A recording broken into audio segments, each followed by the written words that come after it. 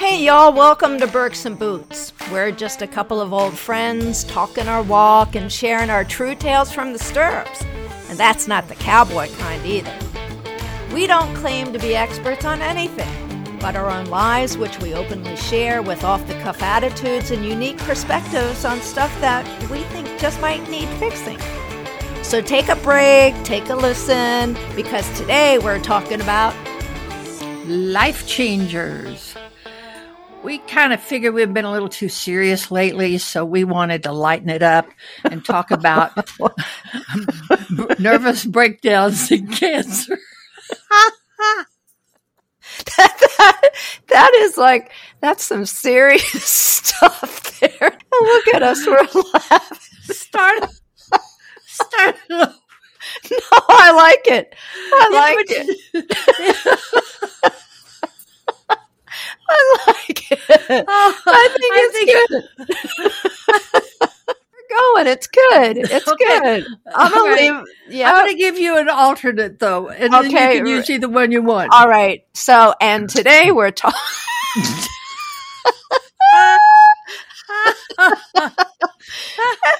Okay. That was very good. Okay. And today we're talking about life changers. You know, we kind of thought we'd been a little serious the last couple of episodes, so we decided to lighten it up. I'm sorry. We decided to lighten it up and talk about nervous breakdowns and cancer. Oh, okay, Lord have mercy. We're going to have to do it again. This is getting nuts. Okay, hold on. I'm going to deep breath. It's great. It's funny, though. It's good. Okay, let's do it again. And today we're talking about life changers. You know, we figured we've been a little serious, a little slow paced there last couple of episodes, so we want to lighten it up a little bit by talking about nervous breakdowns and cancer. Nervous breakdowns and cancer. It's a good place. Oh, God. Oh, my God. Okay, we got to start over. Okay. All righty. All right, give me a second. I'm going to bite my tongue here and try to. Okay, a sip of water. Blow my nose. That's the best laugh I've had in a long time. I love how you open it. We figured we lighten it up with nervous breakdowns and cancer. That's fucking hilarious. Okay, you ready?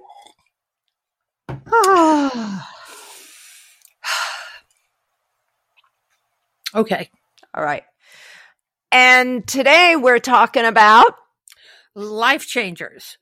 You know, we've been kind of serious and slow paced the last couple of episodes, so we wanted to lighten it up this time and really talk about nervous breakdowns and cancer.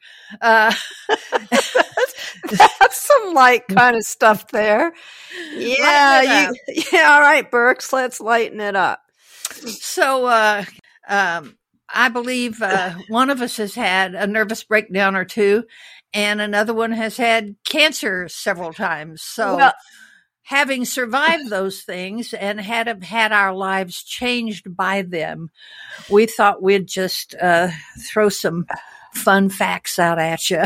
Why don't you kick it off there, girl? And I want to hear your life changers. Well, all right. I've had a few. I've thought about this since we decided to talk about this. I thought about, well, what is my biggest life changer? And I've had a few, as we all have, but I would say cancer. Cancer, you know, just that word alone is just so charged. And to hear it and then to own it and then to live through it is definitely brings you to your knees. And I had lung cancer, big lung cancer, and then a couple of years later I had little lung cancer, and then I had uterine cancer, and I had a benign lump in my breast, and I had Jesus. I had a little cancerous growth on my coochie. So don't talk about that one a lot because the other two are such heavy hitters. It's like, so, if I were going to get down and get honest about how that changed my life, I'd have to say, I always had a feeling inside me. I was always afraid of getting cancer. And, I have often wondered in hindsight if that constant fear of getting cancer did not sort of magnetize me to it. I'm sure a lot of people wouldn't have that thought, but when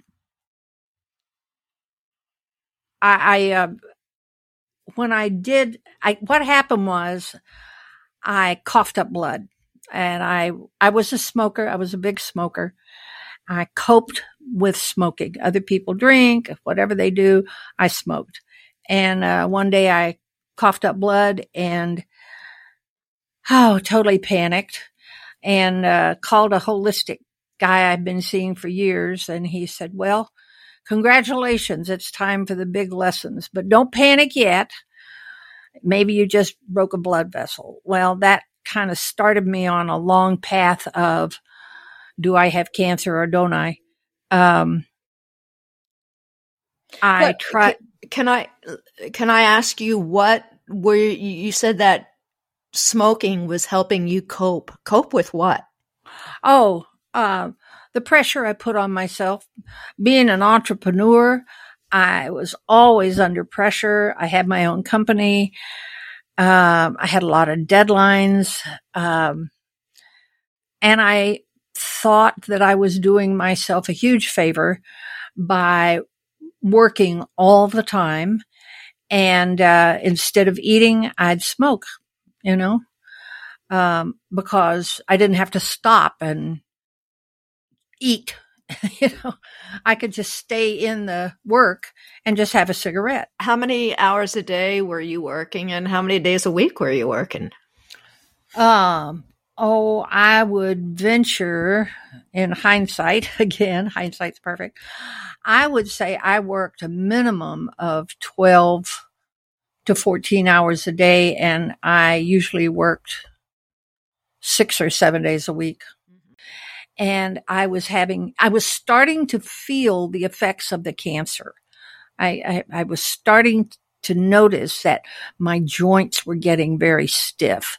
And here's something that I never knew, and I didn't know until after I had the surgery, but I had one of the clear signs of having lung cancer, and that is your fingernails and your toenails cup.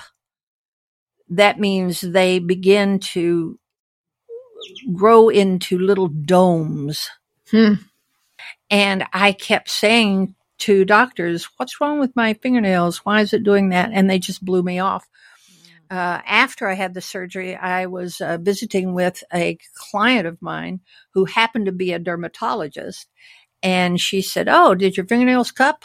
And I said, yes. She said, that's one of the signs of lung cancer. I'm a holistic person. I'm going to tell you why. Because my sweet mom was an RN, and she was very,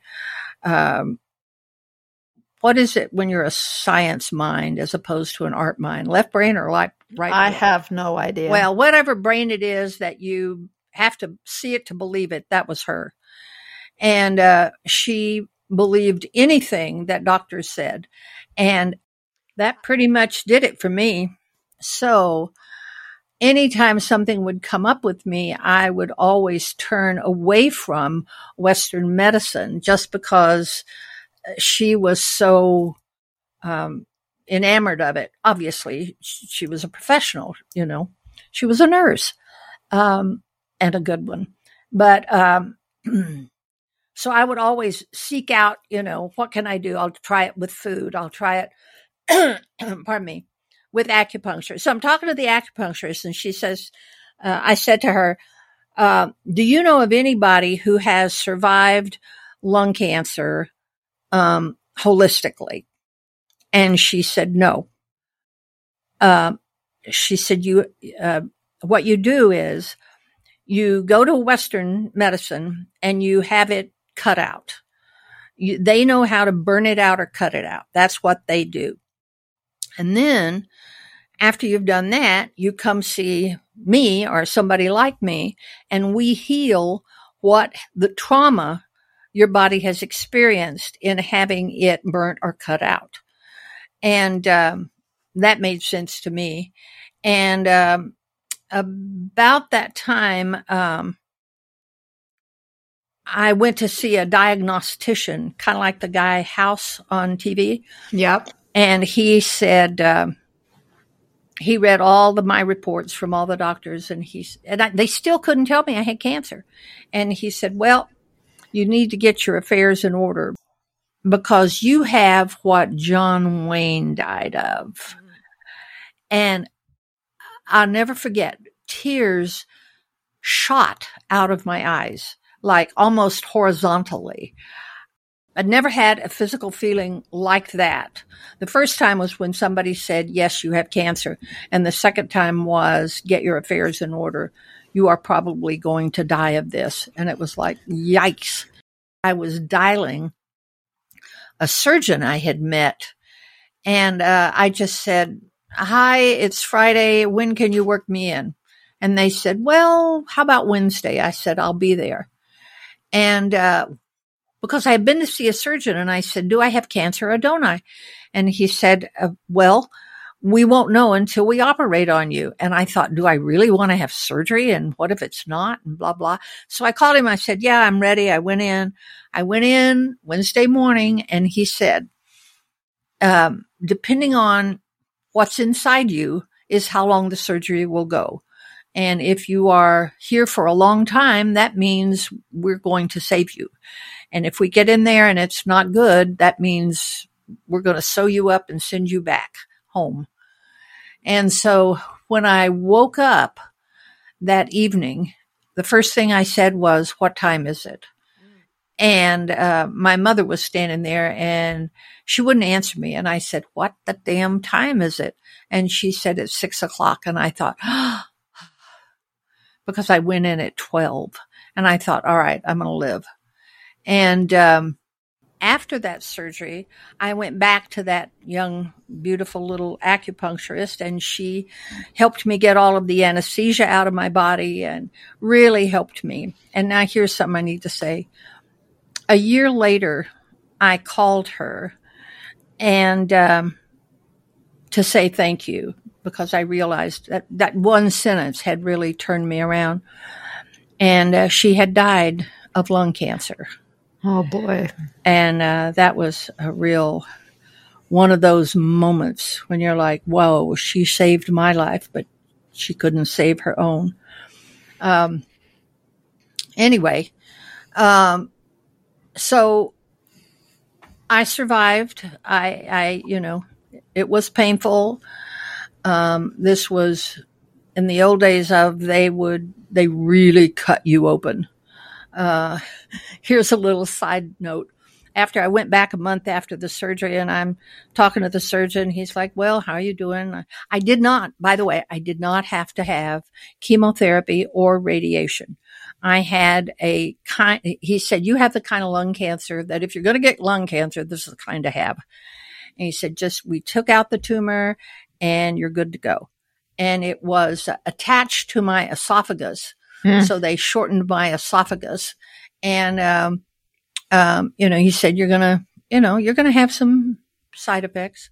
So I'm back in the office a month later, and I said, I said, my right breast is kind of numb. And he said, yeah.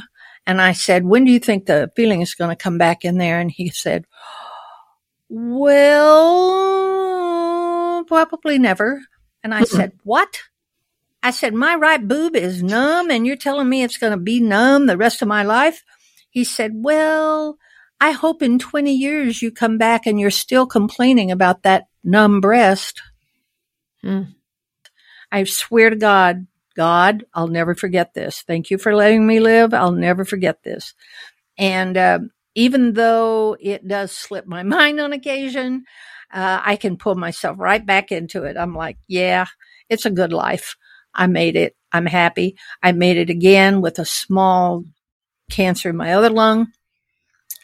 And I made it through stage 4 uterine cancer. And the coochie thing was no big deal. Just made it hard to go to the bathroom for a couple of weeks. But I would say that was the biggest thing that changed my life. And it was to quit working so hard, which I immediately did, to learn how to relax, to learn how to rest, to learn how to appreciate what I've got. All of that good stuff that's all over Facebook, platitude. Yes. And it's all true. So anyway, physically I've been through a lot, and honestly, I don't regret it. I just want to bring forth my biggest lesson, which was to realize the gift of cancer. And I think people who've had cancer and survived it understand what I'm saying. And what it is, again, a great sense of gratitude, a great sense of love, empathy, and a renewed interest in living a life of quality. So that's been my goal ever since then. And it continues to be one. And now I want to turn it over to Ms. Boots, who has her own life changer. And it references the nervous breakdown. But I think you're going to clarify that whole thing for us, right? Yes, ma'am. And one of the things that I want to clarify first with mine is that, we call it a nervous breakdown, but for me, it was really an emotional breakthrough. I was able to break through a lot of illness and come through to being clear and healthy. And so I guess the word is that you have to break down in order to break through. And, as far as physical illness, I think that my emotional breakthrough was my big life changer. Yeah, I want to hear all about this. What I consider paramount and what really changed my life at a very, very early age was being molested. And that was a life changer. Whoa.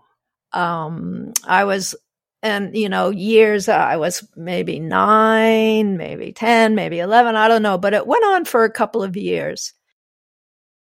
And by the time when I was an early teen that I found out what I understood happened, I was just angry. I was so angry that I was taken advantage of. I was angry at the person who took advantage of me. And I was angry at myself for letting myself being taken advantage and being so stupid.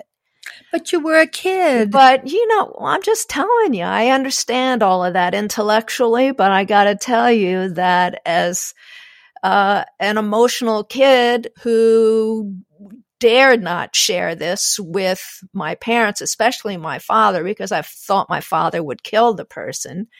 So I kept it, inside. And as a result of that, I developed a really bad eating disorder, anorexic bulimic, for around 20 years. Whoa. And can you give me the connection there? Because I don't understand. The connection is that there's so much anger. Being eating disordered, you can eat as much as you want, and guess what? You ain't going to get fat from it because you can throw it up. So that was control. I could finally control my body in a way that I wasn't able to control it during the years that I was being molested. Ooh. So and trust me, I am not unique in this. I know. I am so not unique. When I started working with the bariatric community, years, not that long ago. And these are the people who want to lose weight, so they go in for surgery and have their stomachs literally banded, so it shrinks the size and the capacity of food that they can eat. And this one institution that came to a conference that I was at, so that they did a survey on the people that came in for the surgery, a questionnaire. And they found that 85% of the men and women who came in to have bariatric surgery had been victims of sexual abuse as children. Yeah. And they never shared that with anybody. And so they practiced what I practiced. You know, you got this big old hole inside you and you're going to fill it. You know, you got the big void. So you're going to stuff it with food. And then but they didn't puke it out. I don't know why they did. It doesn't seem like, what the hell's wrong with you? Why didn't you puke it out? I mean, it's like, damn. So anyway, I went through my teens. I'm sorry. It is funny. Trust me. It's how I got through it, is laughing, during my, just healing.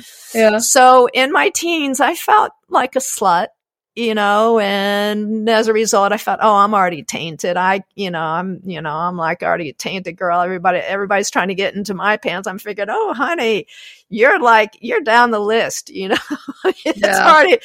So anyway, during my teens and 20s, I was high achiever, all that kind of stuff. And my career had kicked in and I was like, high achiever. Then I'm 32 and I'm working and you know what? I can't work anymore. I got to stop. So I literally stopped working and I didn't know why, but I took a train to Santa Fe by myself and went to Albuquerque and then went up to Santa Fe.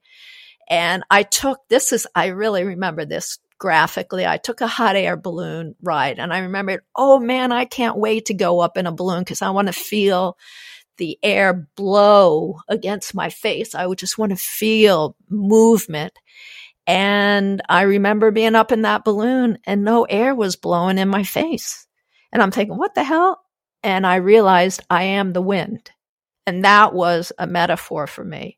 Is that I am in the wind, I am moving. And even though it doesn't feel like you're moving, you're moving. And and then I found myself literally out there miraculously during the summer solstice. And I'm sitting under the full moon in the desert by myself and gray clouds blowing overhead. And I'm like saying, God, I don't know what's going on, but please help me. I don't know what the hell's going on. So that began my journey of many years of therapy. Wait, let me ask you.